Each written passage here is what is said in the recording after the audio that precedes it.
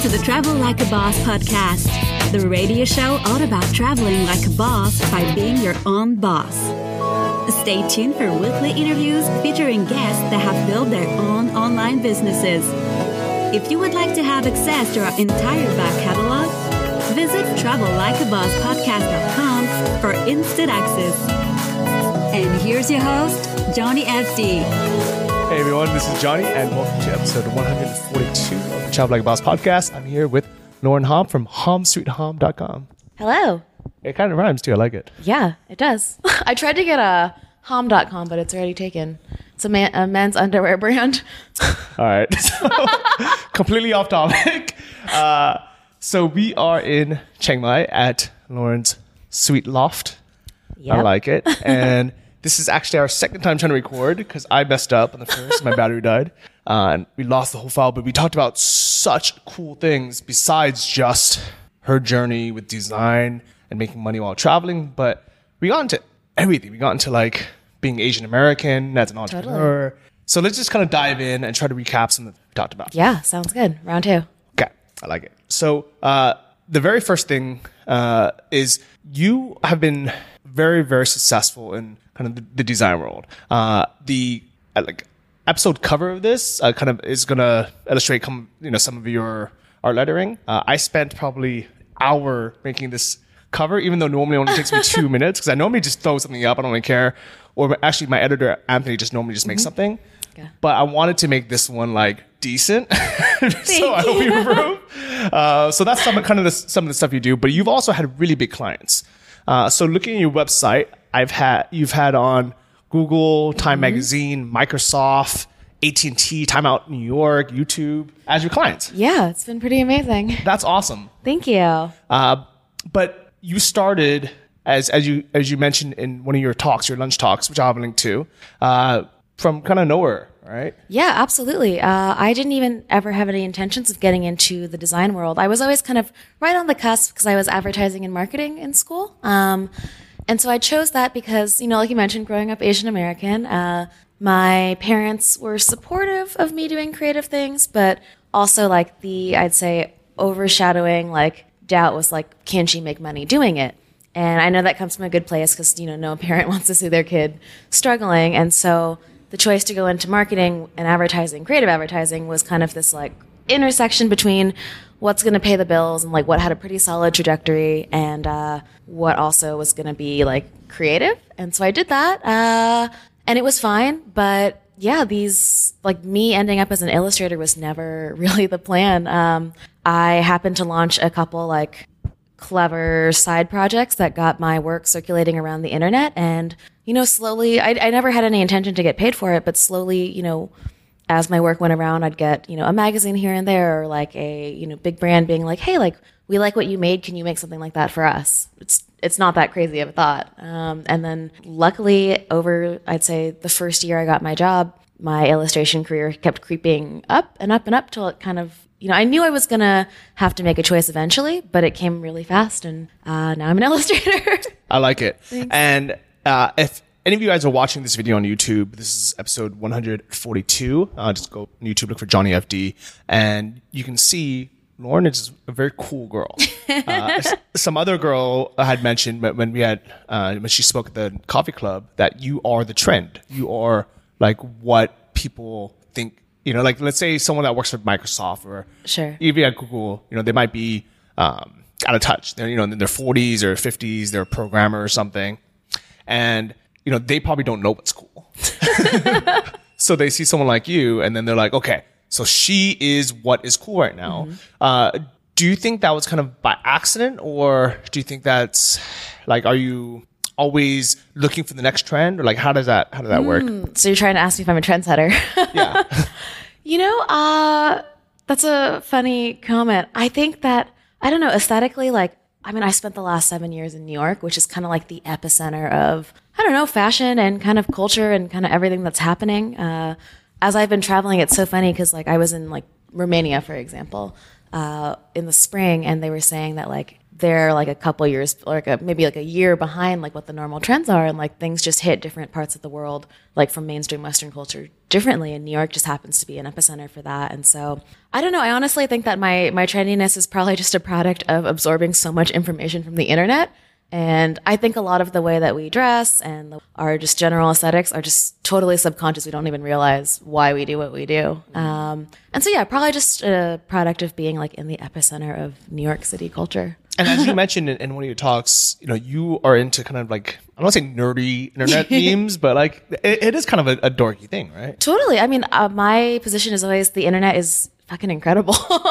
And yeah, like I definitely like a lot of dorky stuff. I like a lot of like, I guess traditionally like, cool stuff. Like it's just kind of a mix. The cool thing about the internet is that you could go into any of those corners and like find your people, which is nice.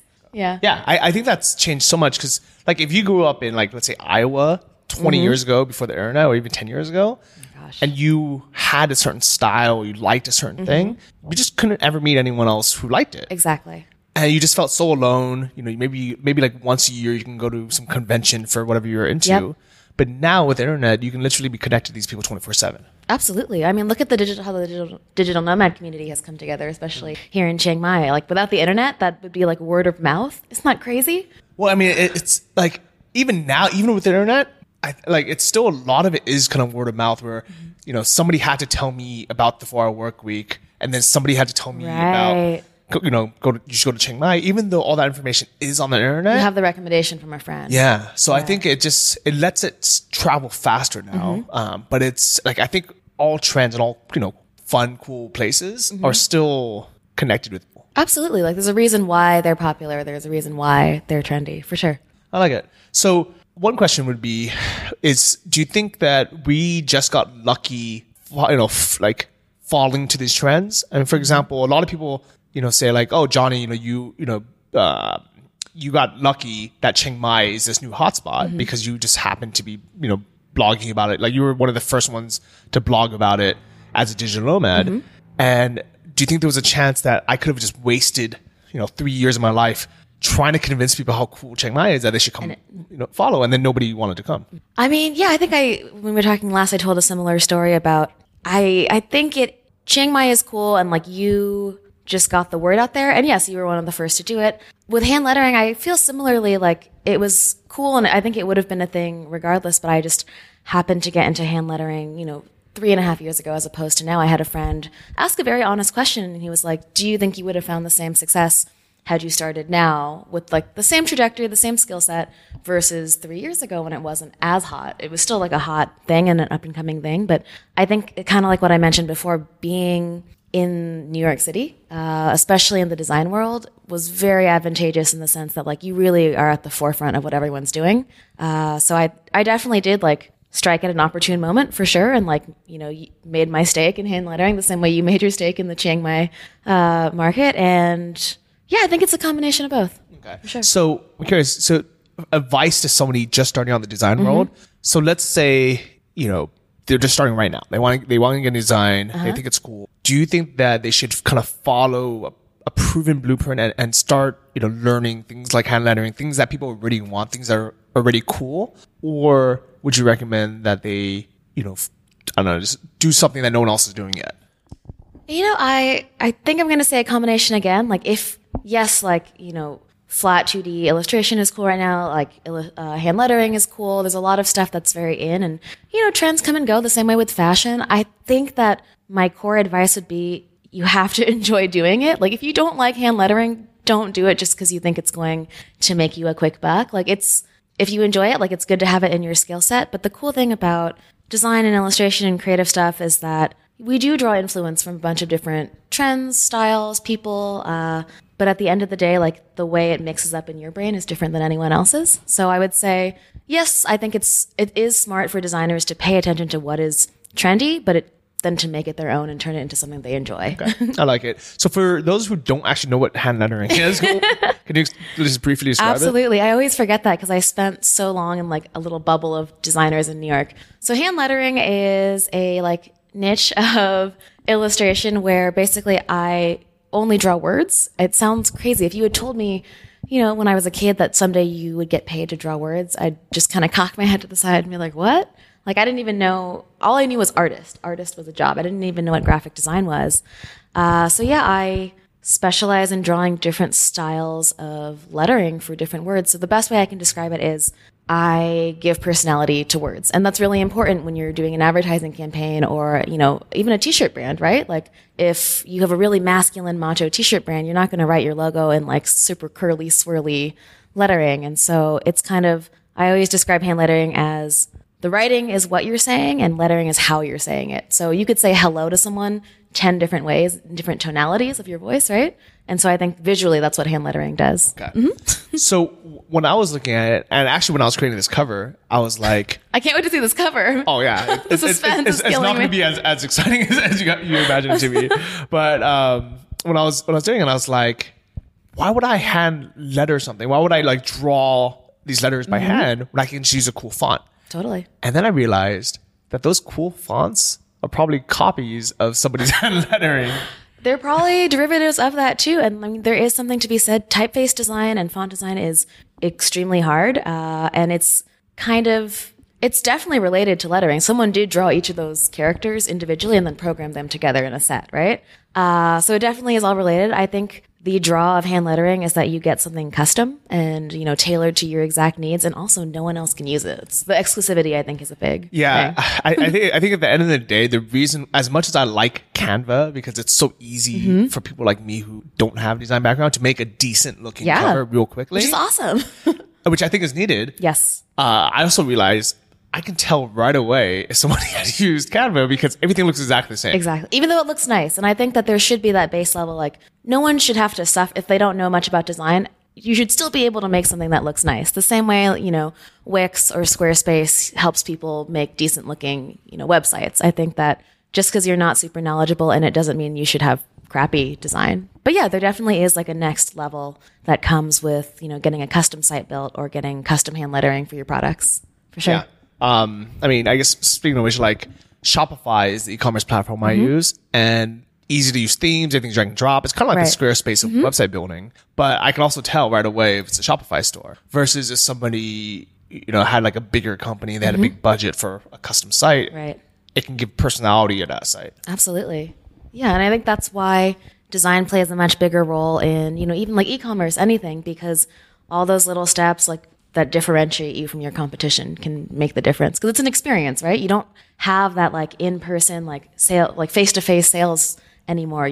All you have is like your branding and your website experience, and it's really it. Your writing, that's all you got. So it's important. So let's talk about how have you been able to still make money while how you've been traveling? Because you've been traveling now for how long? I've been traveling since the end of January 2016, so it's been almost a year. Oh my gosh. It's been 11 months. Wow, it's yeah, great. 11 months. Yeah, so prior to leaving for this trip, I was working from home in New York City for about two and a half years, and I kind of woke up one morning and I was like, I can be anywhere in the world doing this. I had taken a couple trips before, just like, a couple weeks at a time, and was able to work. And I realized that I could probably sustain it on the road because my clients didn't really care where I was. I was just turning in files digitally, with the exception of, I would say, like on-site murals and things like that. Nothing about my work situation has changed since I left New York. I teach, I have some passive income from Skillshare, Brit & Co. So these online, it's kind of like Udemy, online courses. But for the most part, I think I mentioned this in my last chat with you, but, because I've been able to circulate my work around the internet so frequently, and kind of, we consume media so quickly, I've been able to grasp people's attention. I do consistently book pretty big clients. And so, something could be, a small project could be $1,000, but a big project could be $30,000. And, for the last couple of years, I've kind of banked on getting 2 or 3 of those big projects to kind of tide me over and then supplement it with the smaller projects. So I can kind of like a mix of doing bigger work and then passion projects and then, smaller jobs. Just, it allows me to do what I want to do. So it's been good. Yeah. I like that. And big congratulations for doing that. Thank you. I know there's some people out there who are like, she's selling out to these big companies. I can't believe she's doing, lettering for like Microsoft or something. These, boring, big corporate companies. Totally. But on my point of view, I'm like, you know what? That should be what everyone, I don't want to say is aiming for, but that really is like the pinnacle of success. If someone's willing to pay you $30,000 to do something, that means they like you your have a work. valuable product then. I mean, that's, confirmation that you have a valuable product and service. And yeah, I mean, I think to that, it's such an interesting thing because the idea of an artist or a creative and money, they don't go together. People like, I think traditionally we have this idea that like, if you do art, you're just not going to make money. And my parents fed me that same narrative. You know, I was painting a mural in California a couple months ago and at elementary school, and a kid came up to me and he was like, "What are you doing?" And I was like, "Oh, I'm painting this mural." And he was like, "Is that your job?" And I was like, "Yeah, it's my job." And he just had this super confused look on his face because I think from a young age, we're just taught that art, writing, music are all kind of secondary. Like, you know, you do it as a hobby. And so for me, the term selling out, I think I mentioned this last time, but, you know, in Austin Kleon, who's a designer turned like writer, he writes about, you know, selling out has a negative connotation, but the best thing a small business owner can do at the end of the day is put the sign sold out on his door. Whether you're a baker, whether you're, you know, a clothing store, if you sell out of your product, that means you're doing something right? And not unfortunately, like money is a big part of everyone's life. We need it to survive. Everyone wants to make it. And sure, some people could take I think as long as for me, I'm not doing, you know, advertisements for like cigarette companies, that's fine. It's been able to give me the life that I want, and it allows me to be more creative because in anything you do, when you have financial stability, it allows you to be the best version of yourself. Because we all know that there's no bigger like motivation or inspiration killer than bills nagging in the back of your mind. You know, it weighs on you. Yeah, I definitely agree. And now you have the free time Exactly. to be able to do side creative projects. Yeah, absolutely. And we talked about this last time too, but you know, the way my business works is that I can travel and I can do side projects because I have a creative manager back in Chicago. So I have an agent and they manage all of the billing, negotiating, reading contracts, legal stuff. Like they manage every aspect of my business and I just do the drawing. And so, you know, I'm a big fan of paying people who know more than you do in certain areas to do what they do best. And, you know, they take anywhere from a 10 to 30% cut, which is a big chunk. And I had a friend, you know, talk to me and he was like, you know, you could be making 30% more money. Why aren't you doing that? And, you know, the amount of opportunity cost and time it takes to vet a project, to send contracts, to review contracts isn't really worth it. At the end of the day, I'd rather have more time than money. And especially being a digital nomad, what is the point of living in Thailand or Bali or some beautiful island if you can't enjoy the island, right? That's true. Like you could just have a pile of money on your island. That doesn't sound great. And a pile of paperwork. Totally. Yeah, I don't want to do that. No. So at what point did you get an agent, and at what point would you recommend someone get one? So I got an agent as I was transitioning from my full-time job to freelance. The reason I got an agent was because I was poking, you know, doing my normal internet stuff, stalking people, you know, not creepily, but I was poking around my favorite designers' websites, all very successful. And I was like, okay, I'm going to try to take a cue from them. What are they doing that I'm not doing? And like, what has really bumped them to this next level of success, bigger client work, you know, being able to sustain themselves. And I clicked on all of their about pages and noticed that they all had representation. And I was like, okay, what's representation? How do I get this? And I started doing research and I realized, you know, you need to have a marketable portfolio. You need to have X, Y, and Z. You need to basically prove to an agent that you can make money so then they can make money from you. You're like a marketable product, right? And so I just did my research. I revamped my portfolio, kind of put together a little spiel about myself, the awards I had won, what I was trying to do, my background with a couple samples of my work, and reached out to about 20, 30 agencies. I heard back from like 4 or 5 and ended up signing with one, and they've been my agent ever since. So it is difficult to get one. It has to be the right fit, but I would recommend getting one if you do want to make design or illustration your full-time thing. If you have a unique style, you know, it's kind of having an agent is, I think, seen as kind of more of a specialty thing, I would say. I'd say if you want to get serious about making design or illustration your full-time thing, and you also don't have a knack for the paperwork, because I know plenty of people who love doing that, who love kind of ins and outs of their business, and I was doing that before on my own, and it just stressed me out, to be honest. Okay, I can see that. Yeah. So do your agents ever find you work or throw work your way? Definitely. So a part of what they do is they have their own portfolio website. They do in-person portfolio showing, so they'll go into agencies in the States and show our books. My agents represent a roster of about 20 artists, I want to say. Wide variety of styles, but all still kind of under the, you know, colorful contemporary umbrella. And yeah, I kind of think of an agency or a roster as like a family of artists that are all kind of related but different. And the cool thing about having an agent is I found my agent because one of my favorite illustrators, John Contino, he is repped by them. And so I reached out to them and I was like, if they're good enough for John, then I'm sure they're great for me. And so since we're all in the same family, if a job comes in for John or anyone else in the roster, and for some reason they can't take it, they'll pitch me instead. And so I've gotten a lot of trickle-down projects. I've gotten projects from existing contacts that they had. Both of them had marketing backgrounds, the two guys who run the agency. So it's really just, having their expertise about how different industries work. And it's been great. I like that. So, I mean, from that point of view, as like a business point of view, financially, it makes sense because you've now, like, they've paid you back that 30% Absolutely. by giving you more work that you never would have had in the first place.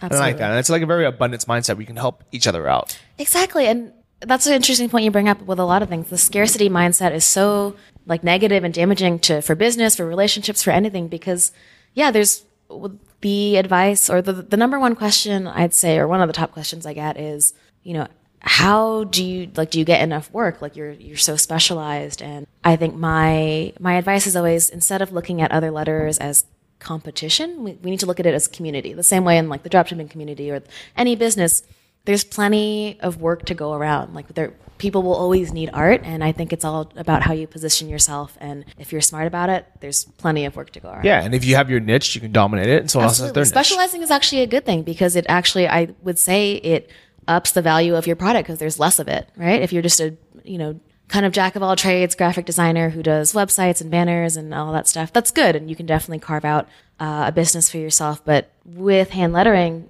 I think I'm able to justify some of my prices because you can't get what I make from anywhere else. You can get something similar, but not exactly how I do it. I like it. Yep. So if you guys want to see some more of Lauren's work, she has a book out called Daily Dishonesty. Yes, I have 2 books. So Daily Dishonesty, it's like an illustrated, it was one of my passion projects actually that got turned into a book, which is pretty cool, like a 21-year-old getting a book deal. And so that's out. I told you my friend found it in Maya Mall, which is cool. Crazy. Awesome. Yeah, they're sold out now. We went in and asked the woman if they had any more, and apparently that bookstore chain has them in Bangkok. So if you need a Daily Dishonesty book, you can go to Bangkok. Okay. And then I just came out with a new one. It's a year-long guided journal called Good Things Are Happening. It's actually right on my desk. I'll go pull it in a second. Ooh, okay. So that just came out, and it's pretty exciting. It's cool to see. Can you grab it? Yeah, I absolutely. definitely want to hear it. So also, aside from kind of that work, if you want to know more about her actual business, she did a really good talk. I'll have a link to it below, but it was a lunch talk with designers, and that's where she broke down how this book started, and how she used a bad breakup to make $10,000 off her ex-boyfriend's tears. A lot of cool things in there, but the reason why I don't want to repeat all of that on this episode, even though I think it's very, very awe-inspiring, is because they can just watch that talk. So show notes, episode 142 of the Travel Like a Boss podcast, you can see it there. And she also gave kind of a similar expanded talk at the Nomad Coffee Club. So if you guys were in Chiang Mai last week, you guys saw that. So very cool book. If you guys are watching this on YouTube right now, it's a physical book, and it's pretty long. How many pages is it? I don't know how many pages. So it's a guided journal. So there's 52 illustrations, one per week. And it's called Good Things Are Happening. And it's just funny little day makers, I like to call them. So late for work, but your boss isn't in yet. Kind of yes moments. And so, it was what I was talking about in the Nomad Coffee Club, talk, is that a lot of the inspiration from my work comes from everyday life and these little human moments that I grab onto. So, you mentioned the breakup. Everyone goes through breakups and knows what that feels like. And so my whole creative philosophy is, when you draw from everyday human emotions, you actually have a really wide audience for your products because we all know, we all feel similar feelings, I suppose, right? So a breakup, a 40-year-old lawyer could go through a breakup and feel similar feelings to a 13-year-old girl, right? So it's very humanizing. Yeah. Okay, I like it, and I also feel like sometimes when we're on top of the world, we feel like almost can't connect with other people. But when something's down, it feels like everybody understands that. Absolutely, yeah. I think we talked about this last time. bad feelings are actually, really relatable and like also good, like motivation. Like it's, even if something feels shitty, like that's energy, and that's like, you can channel it into other things, like you mentioned. Yeah. So, one of the reasons why my income has grown so much this last year is because I had a bad breakup, and instead of wanting to, dive into doing something else, I just dove into work. And I was like, you know what? I need some time to heal. I need some time to get over it. I don't want to date anyone else seriously until then. Let me just do what I know how to do, which is work. Yeah. Yeah. So that was probably like the catalyst for you to like, I'm sure you were hustling hard before, but it kind of pushes you over the edge for sure. Yeah, definitely. So it's one of those fun things. So one thing that was really interesting that I had noticed the last time I sat with you is that you are the first Asian girl, or at least definitely Asian American, right, that I've had a long conversation with, hung out with since I left California. Because every girl I've dated since I left 8 years ago has been Caucasian. Interesting. Is that a product of like traveling or? Well, I think I started dating like non-Asian girls like my last year or two when I was in LA. And was that like conscious choice or just kind of happened? It was definitely a conscious choice. Really? Yeah. So growing up my whole life, I just like, it's not that I refused to date white girls. I just convinced myself that I wasn't like interested. I remember subscribing to Maxim magazine, and every month they had a centerfold, and it was always a beautiful white girl. Yes. And I just never even looked at it. I just flipped right through it, and I was like, oh, I'm not into this. So interesting. Like, yeah. And I think part of me was like growing up in a very Asian American household. All my friends were Asian American. Even though we lived in California, everybody was Asian.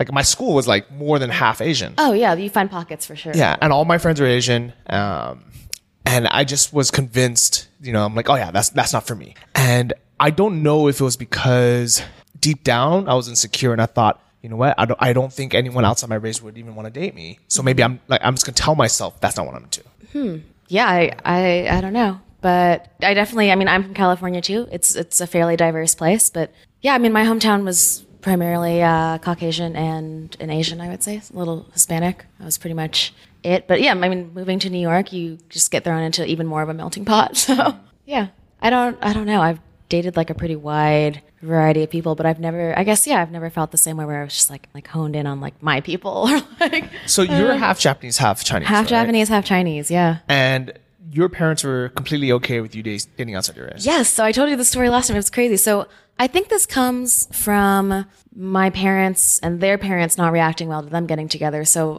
most of if you know a little world history, China and Japan historically do not get along. I think most like non-Chinese or Japanese people don't even realize how different our cultures are. Absolutely. And that like historically, Chinese people and Japanese people hated each other. Yeah. Absolutely. And so, my parents got together. My Japanese grandfather totally opposed, didn't even come to the wedding. Wow. And so, yeah, when I told you the story, but when I was 13, about to go into high school, my parents called me into their bedroom and sat me down and they were like, you're a teenager now. You're probably going to start dating soon. And we just wanted to let you know that you can date whoever you want, like black, white, Asian, Mexican, whatever. Like as long as they love you, we'll love them. And I, didn't think anything of it at the time, but it wasn't until I met people with more conservative Asian parents that I realized like, holy shit, my parents are super progressive. Yeah. Because you mentioned your parents would prefer that you date a Taiwanese girl. They wanted me to marry a Taiwanese girl. They were like wanting to set me up with an arranged marriage. Is that still common in Taiwan? I don't know. I guess like part of it is I'm sure there's a lot of Taiwanese girls that want an American passport, so they'll like marry like an Asian American guy. So they come here. But not for love, just like a transactional thing, or? But I don't know. I didn't even get that far because I was automatically like, no, I'm not doing that. Yeah. I remember, I don't even know if I really dated any Asian American girls, like Chinese American girls, super seriously, because I don't actually remember introducing them to anyone who actually spoke Chinese. So like I would kind of tiptoe outside my racial boundaries by dating like a Filipino girl. Or like a girl from like Hong Kong, right? Which to me was like so different. Yeah, absolutely. But like my last girlfriend was South African and we were together for almost 3 years. And I told my parents before they ever met that I was dating an African girl just because I knew accurate. Which is somewhat accurate, because I knew that either way they were gonna judge. So I wanted to kind of shock them first, and then have it not be as bad. I guess I don't say bad. Psychology. But yeah. So they assumed I was dating a black girl, and they were like pissed. They're like, "You cannot date an African girl." Oh my God. And I was like, I'm in love. This is it. Gotta accept it. And when they came to Thailand last, I think, a year and a half ago for vacation, and they met her, they're like, "Oh, she's white." I'm like, "Yeah, she's South African. She's like Dutch background, right?" And they were like, "Oh, that's fine." So it worked. Yeah. So I don't know if they would have reacted like that if I had just said I'm dating a white girl. They might have been like, "No, you're not allowed to date a white girl. You have to date an Asian girl." I mean, who knows? And I mean, we talked about this the last time, but I think that parents tend to be very set in their ways, and like I know plenty of Asian parents who are like, "Oh, you can date someone who's Asian, you can date someone who's white, but that's it." And that seems to be, I don't know where that comes from, but I think as the younger generation, as our parents' children, it's our responsibility to call our parents out on their shit, because who else is going to do it, right? And I used to think like, oh, like grandma or like mom and dad, like they're not going to be around for forever, and maybe I should just let them like keep their peace. But I think it's worth having those conversations, because we talked about this, but traveling, especially like, so my parents didn't travel, my grandparents didn't travel. Our generation, because travel is so much more accessible than ever, financially, just technology wise, we are exposed to so many more things. And I think we're more empathetic because we meet people of different ethnicities, sexualities, different socioeconomic backgrounds. And you realize that like everyone's fighting the same fight. Like we're all human. And so for us to have those experiences, I feel like we're doing a disservice to our parents or grandparents by not sharing what we've learned with them. So I actually had somewhat of an argument with my parents when we were on a cruise a few months ago. Okay.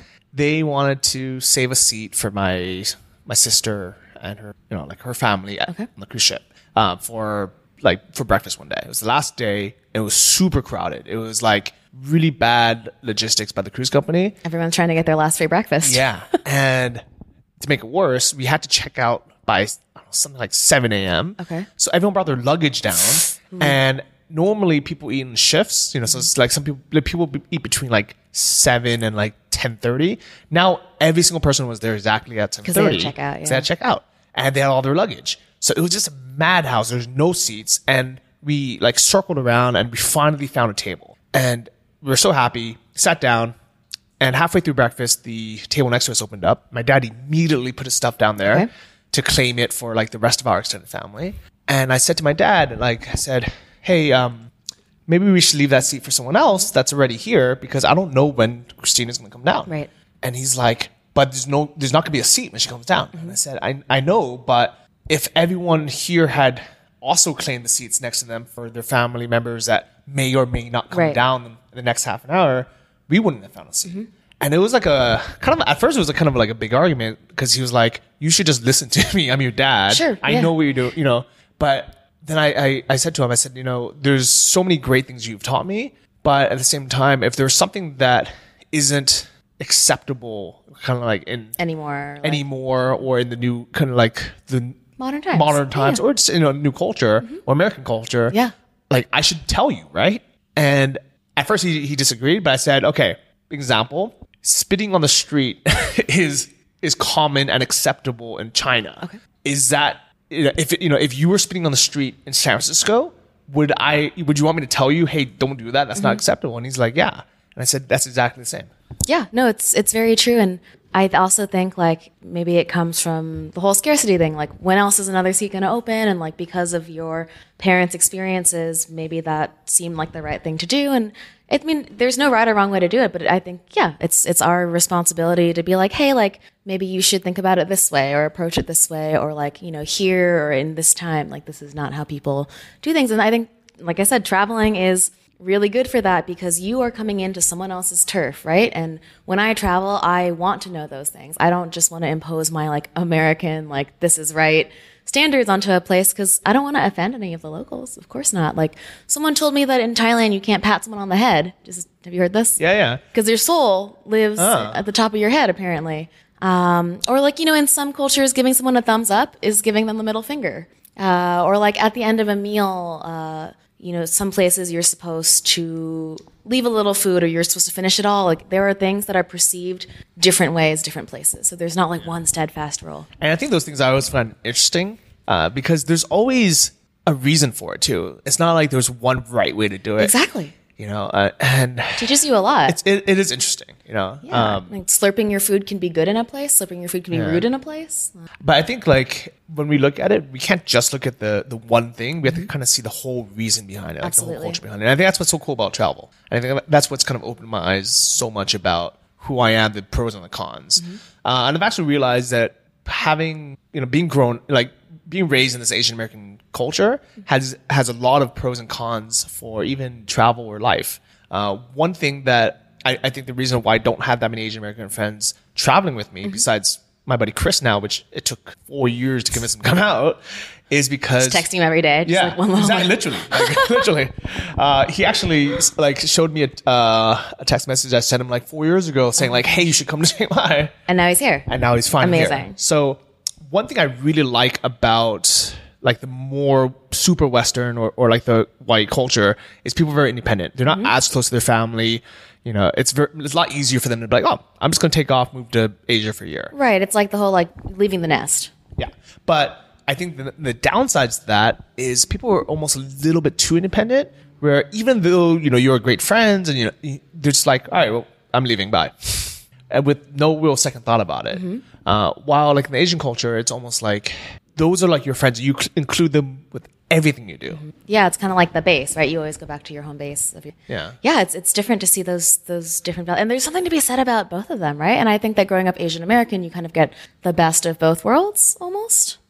I think it really depends if you actually venture out, because I know plenty of Asian Americans who don't even really speak English that well. And I'm like, you've been living in the US. Because there's no need to. Yeah. And because if you hang out with nothing but Chinese people, you watch Chinese movies, you eat at Chinese restaurants, you watch Chinese movies. And you can find pockets like that in California everywhere. So many. You just never really get exposed to anything else. Absolutely. My Japanese grandmother doesn't speak a lick of English, and she's lived in LA for 50 years. Wow. Because she never had to. She was a seamstress and worked in a Japanese tailor shop, and then all her kids speak Japanese. My mom barely speaks Japanese, but yeah, it's easy enough to do that. And my father, for example, was born in Los Angeles, but he doesn't have a passport. He grew up, went to college, got married, and had a family in the same 25-mile radius, and is happy as a clam.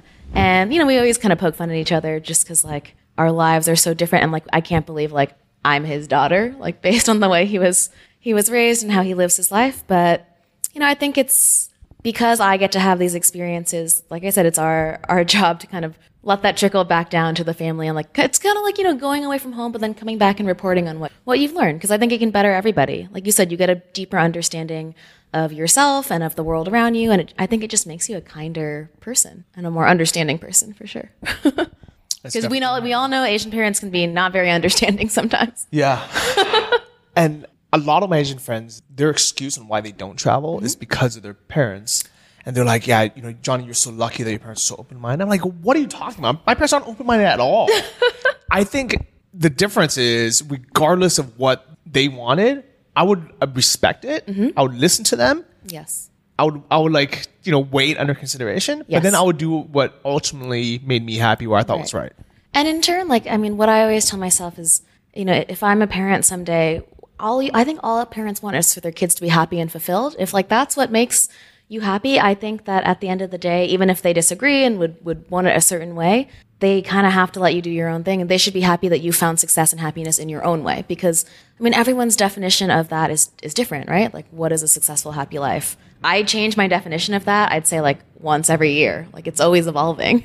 Yeah. So that was actually I gave a talk at the remote year dinner that last week, and that was actually what my talk was about. They called it the good life. That was the topic.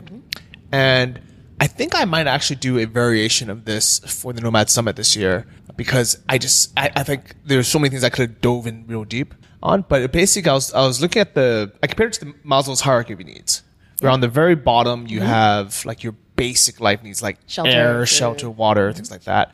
And I thought, okay, that's kind of when you start traveling, you don't have any money yet, but as long as you have that, you're pretty happy. Your bases are covered. Yeah. And I did that for years. You know, I basically didn't make any money. I was, but I had a place to stay for free and food for free because I worked at a resort. You know, it's kind of like your lettering for lunch. Yep. thing, where no one went around New York and you would hand letter chalkboard menus. What was it? Chalkboard menus. And you would get free lunch for it. Yep. At like probably really nice restaurants, right? Yeah, I mean, it was a very fair trade. I had no chalk lettering experience, so whatever I wrote, I got to eat, which was, you know, a delight for me and a delight for the restaurants, and like a really neatly like packaged up little project that people could understand really easily. And yeah, over the course of a year, ate at maybe 35 or 40 different restaurants. And, you know, New York City's got a lot of nice restaurants that have a lot of chalkboards, and it was really fun.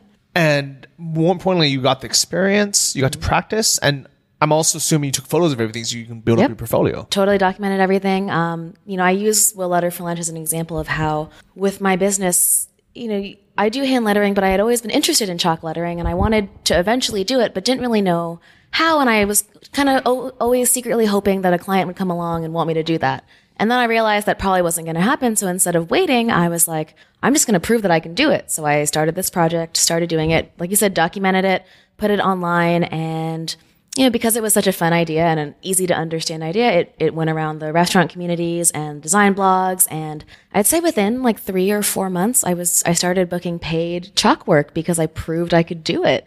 And so my advice is always like, you don't have to just wait for an opportunity, like make the opportunity. Well, make it happen. Yeah. I like that a lot. And I see that a lot with digital nomads, just that being proactive and being resourceful. At the end of my talk at the Nomad Coffee Club, even if you don't think you're, you know, conventionally creative, to be a digital nomad and to challenge the, you know, conventional 9 to 5, it's a creative lifestyle for sure. You're figuring out accommodations, you're figuring out what you're going to do for work, and you're really, I don't know, breaking down barriers. And you have to get creative with your way of thinking. And like your income isn't necessarily coming from one paycheck every 2 weeks anymore. And it's cool. It's exciting. I definitely agree. Yeah. And the reason why I brought this up is just like how I didn't want to work for free for the rest of my life, Yes. or you don't want to just For barter, yeah. Yeah. Or you don't want to just have free lunch for your work for the rest of your life. That doesn't take away from that part of our journey being exactly what we needed and what we wanted at the time. For sure. So I think I really want to encourage everyone out there, whatever you guys are in your journey, do that, enjoy the crap out of it, but then always realize then there's that next step. Absolutely. I had a really good chat with a friend about this the other day too. Like, you know, everything's a building blocks, right? And you start out small and then you slowly achieve more and more success, more and more maybe notoriety for your work. And one of my favorite designers, Dana Tadamachi, gave this really amazing talk about, you know, I think we have a tendency because we see so many talented people out there to look at like someone and be like, how do I get there? Like, I really want to have 100,000 Instagram followers, or, you know, I really, really want to make 6 figures, or you kind of set these benchmarks in your head. But what she was saying was that, you know, really enjoy the process. Like, there is actually a lot of really good stuff that happens. Like, anonymity is rare. Like, once you make it, you can't turn back, and everyone has their eyes on you now, and you almost, you know, you're expected to be successful. Like Elizabeth Gilbert, the woman who wrote Eat, Pray, Love, which was like wildly successful, gives a really good TED talk about how her second book was a flop. And it's really vulnerable thing to talk about, because when you achieve a certain level of success or a certain income level, people expect you to stay there always, right? And like, it's like being a musician coming out with like a #1 single. They expect you to keep doing that. And so it can be success is a good thing, but it also like, there's an extra layer of added pressure now for me that I personally thrive off of, but it's just like, it's different.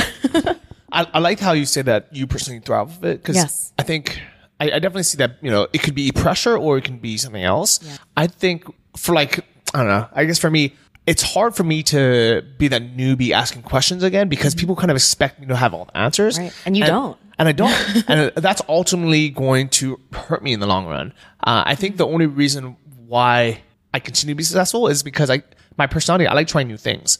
And when I try something new, I don't mind asking questions because it's new to me. Yeah. So for Curiosity. example, like let's say with drop shipping, because a lot of people already assume I'm the expert on it, I don't want to go into a forum and ask people dumb questions because, you know, on something that I don't know. I feel like you don't have the ability to ask anymore. Yeah. Because you're the teacher now.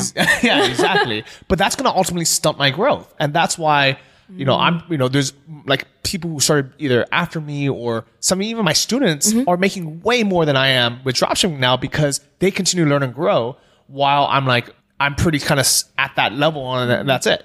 The only good news is I start new projects, and then I give myself permission to ask those new questions again. Absolutely. Yeah, starting something new gives you it takes away the expertise, right? And it allows you to do that for sure. I mean, that's so interesting you say that because, I'm about to launch a new course and ideally you do want your students to outperform you, right? Because that means you're teaching something right. Yeah, definitely. But that's such a scary idea thinking you don't really have permission to ask questions anymore. And I think I have to take my own advice, community over competition always. Mm-hmm. There's enough space in the dropshipping market and the design field for multiple successes to happen. Yeah. Or we can just, I guess, get over our own ego and say, you know what, let's keep asking questions. Yeah, who for cares? Sure. Absolutely.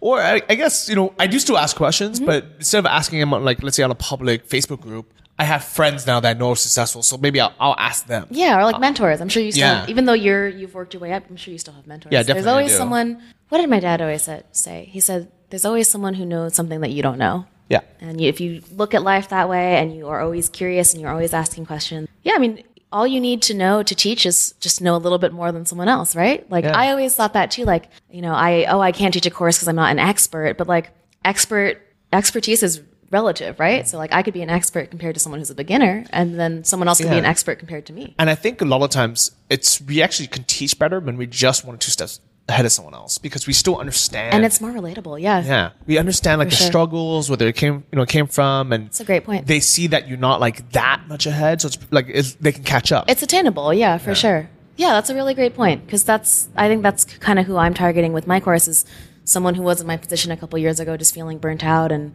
that's good. I'm going to take that little tidbit and there you go. Store it in the archives. What's the next course that you're coming out with? So the next course I'm coming out with, so I have a lettering course on Skillshare, I have an illustration course on Brit & Co, but I basically, I think you had asked me this, I came to Chiang Mai because I heard this is where people come to work, and I'm traveling with the videographer, and basically we spent the last 2 months writing, filming, and producing online creative boot camp of sorts, and it's exciting and scary for me. It's outlining my entire creative process, how I've marketed my work, how I've gotten clients, broken every step down for someone to follow suit. And I'm really excited to see if it works for other people because I honestly do believe, I think the last question at my Nomad Coffee Club talk was, do you have any marketing tips? How do I get my work out there?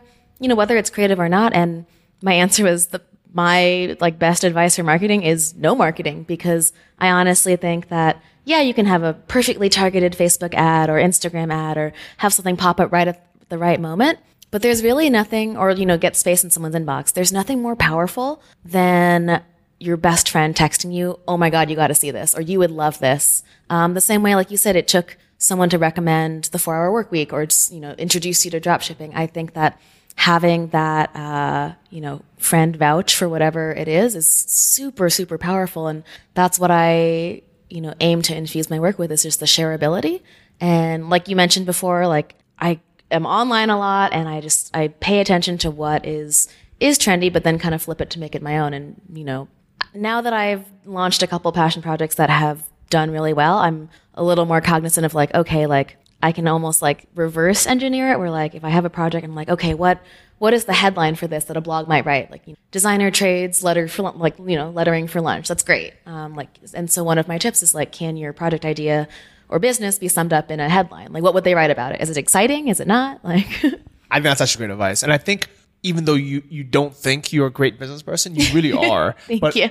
What more than that, you create good content first. And I think that's the same with me. I've never taken any ads out for any of the things I do besides e-commerce is different. Sure. I want to sell a table. I have to take an ad for that. But for my blog, my podcast, I've never taken any paid advertising. Amazing. And it's exactly what you're describing, where I create good content that I know people want to share. Yes. And, I appreciate everyone sharing it. So exactly. Your audience, even if it's small, they're your best tool for sure. And to build trust and credibility, there's definitely an art to it. I definitely agree with that. So one thing I wanted to quickly talk about was Remote Year. Yeah. What was your experience with that? Why did you sign up, and what was that like? Yeah, so I was part of Remote Year 2, so the second program that they ever launched. So I originally started traveling with them. For those of you who don't know what Remote Year is, it's a 12-month program where you travel to a different country every month. They set everything up for you. So travel, accommodation, co-working space, and a little bit of like networking infrastructure stuff when you get there. So kind of like a guided world tour, aimed at people who still want to work during the year. I signed up for it because I had previously been planning a world trip with my best friend, but she dropped out at the last minute, and I had this big plan, no one to go with, and I was honestly like a little hesitant. Like, I am a confident person, but to travel the world alone for a year sounded a little scary. So my boyfriend at the time had shown me Remote Year. He was like, "This looks exactly what you want," and I was like, "Hell yeah!" And so I signed up. I got an interview and I got accepted, and I started traveling with them. I can't believe your boyfriend was like, "Yeah, go ahead and travel for 12 months." Bye. Yeah, well, so he was going to leave to travel too. So I think we would have broken up regardless. But yeah, I mean, I appreciate that though, like someone encouraging me to do that. And I think that your 20s, like I kind of had this moment why I left New York was like, this is my time to do it. Like inevitably as I get older, I'm going to have more responsibility. I might want a dog. I might want like a serious boyfriend. Like there are certain things that you can't do as well when you travel, right? Traveling with a pet sounds like a pain in the butt. I'm not going to do that. I'm not about to buy a second ticket for my pet. And so I realized that and I was like, yeah, I'm 25 years old. I may as well just go for it. I saw a lot of other people doing it, and Remote Year seemed to be a good structure to do that within. I traveled with them for 6 months and then departed on my own because I think I had seen Remote Year as like, I'm going to get my sea legs with them and then I'm going to go out on my own. And I just got my sea legs a little sooner than I thought. Because once you're in it, you realize it's not that hard. Like you were talking about, like it seems like such a daunting task to move to Chiang Mai and set up a life here. But once you're here, you realize that it's not. It's actually pretty easy, especially places like Chiang Mai. Especially, yeah. But the reason why I like Remote Year is because they take you to places that you would never go on your own. This is also true. Like, I don't know if I necessarily would have gone to La Paz, Bolivia, or like Montevideo, Uruguay. So where did you start, and what were those 6 months like? Started in South America, in Uruguay. Then we went to Buenos Aires in Argentina, La Paz, Bolivia, Cusco, Peru, and then jumped over to London, and then Prague, and then I split after that. It was a really cool thing. It was just, I always considered myself like a super extrovert, and traveling with 75, like primarily Westerners, I felt like I was like in freshman year of college. And so it really is in every sense like a social experiment to be thrown into a, tight-knit group of 75 people that you're supposed to like, operate as a little community. It was good, but it also was a little too party-centric. And like, I totally get why, like, you're in a new place every month. Like, there's a welcome party, there's a goodbye party, there's networking events in the middle. And so, the intentions I had this sounds very hippy-dippy, but yeah, the intentions I had set for myself before I left, I was like, I want to be more productive, more creative, healthier, just like, and have a clearer outlook on what, makes for a happy life for me. And I woke up 4 months in, like, with a, sharp hangover. And I was like, I've been drinking for the last 4 months.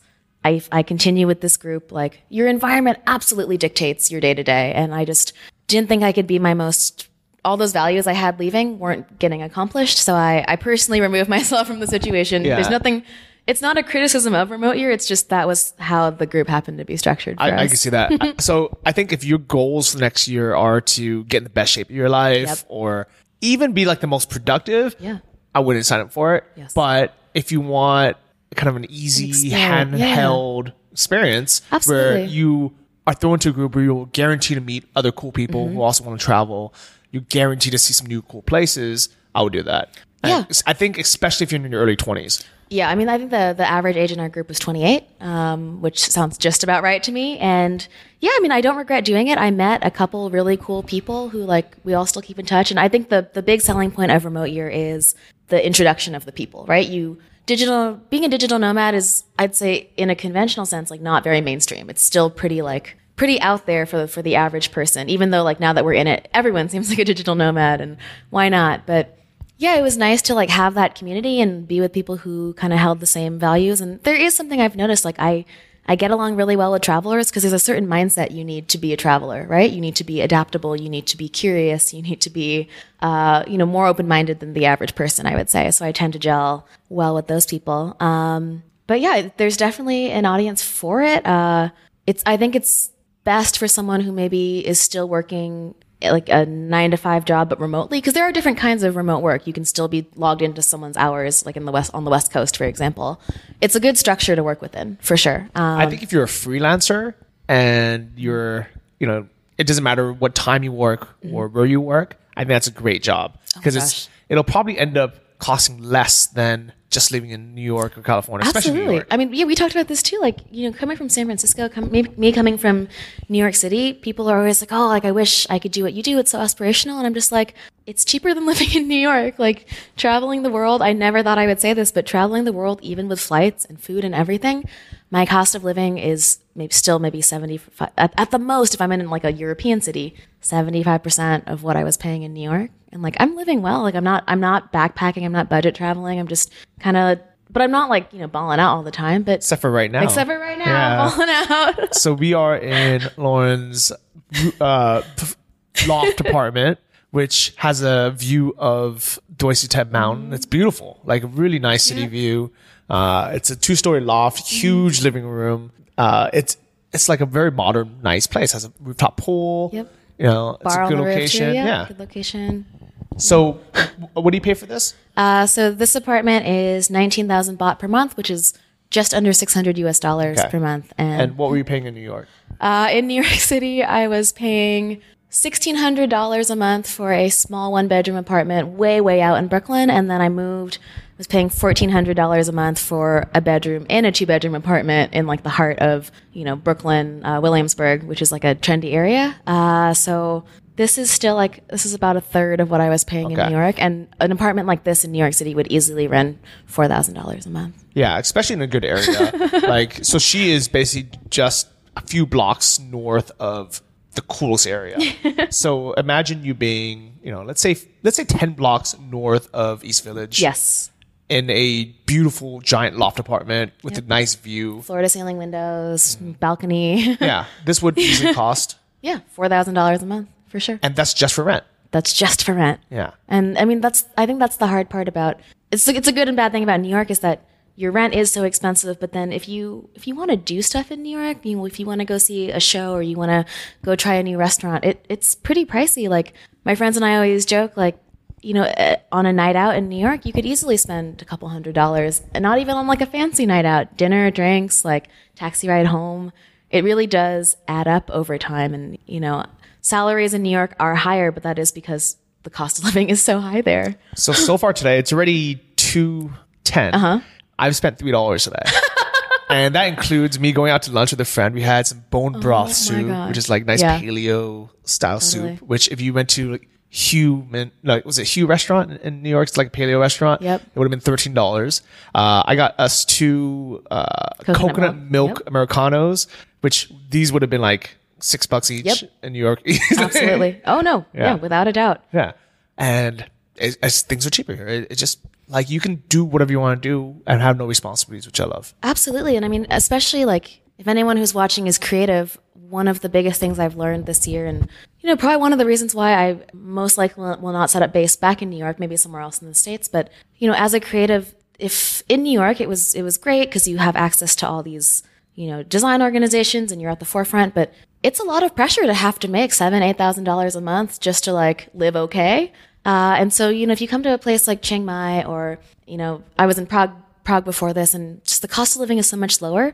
When there's not as much pressure to have to make ends meet, you really can be more creative and be more experimental with your business and your style. And it's pretty liberating, to be honest. Like a $50,000 salary in New York City, you're barely scraping by. If you're making $50,000 US working remotely in Chiang Mai, you can have the world. Yeah. And you can have $40,000 in the bank at the end of the year. And so saving money is a big thing too. And this is something that creatives don't necessarily talk about because, like I said, creatives and money, like, they don't go together.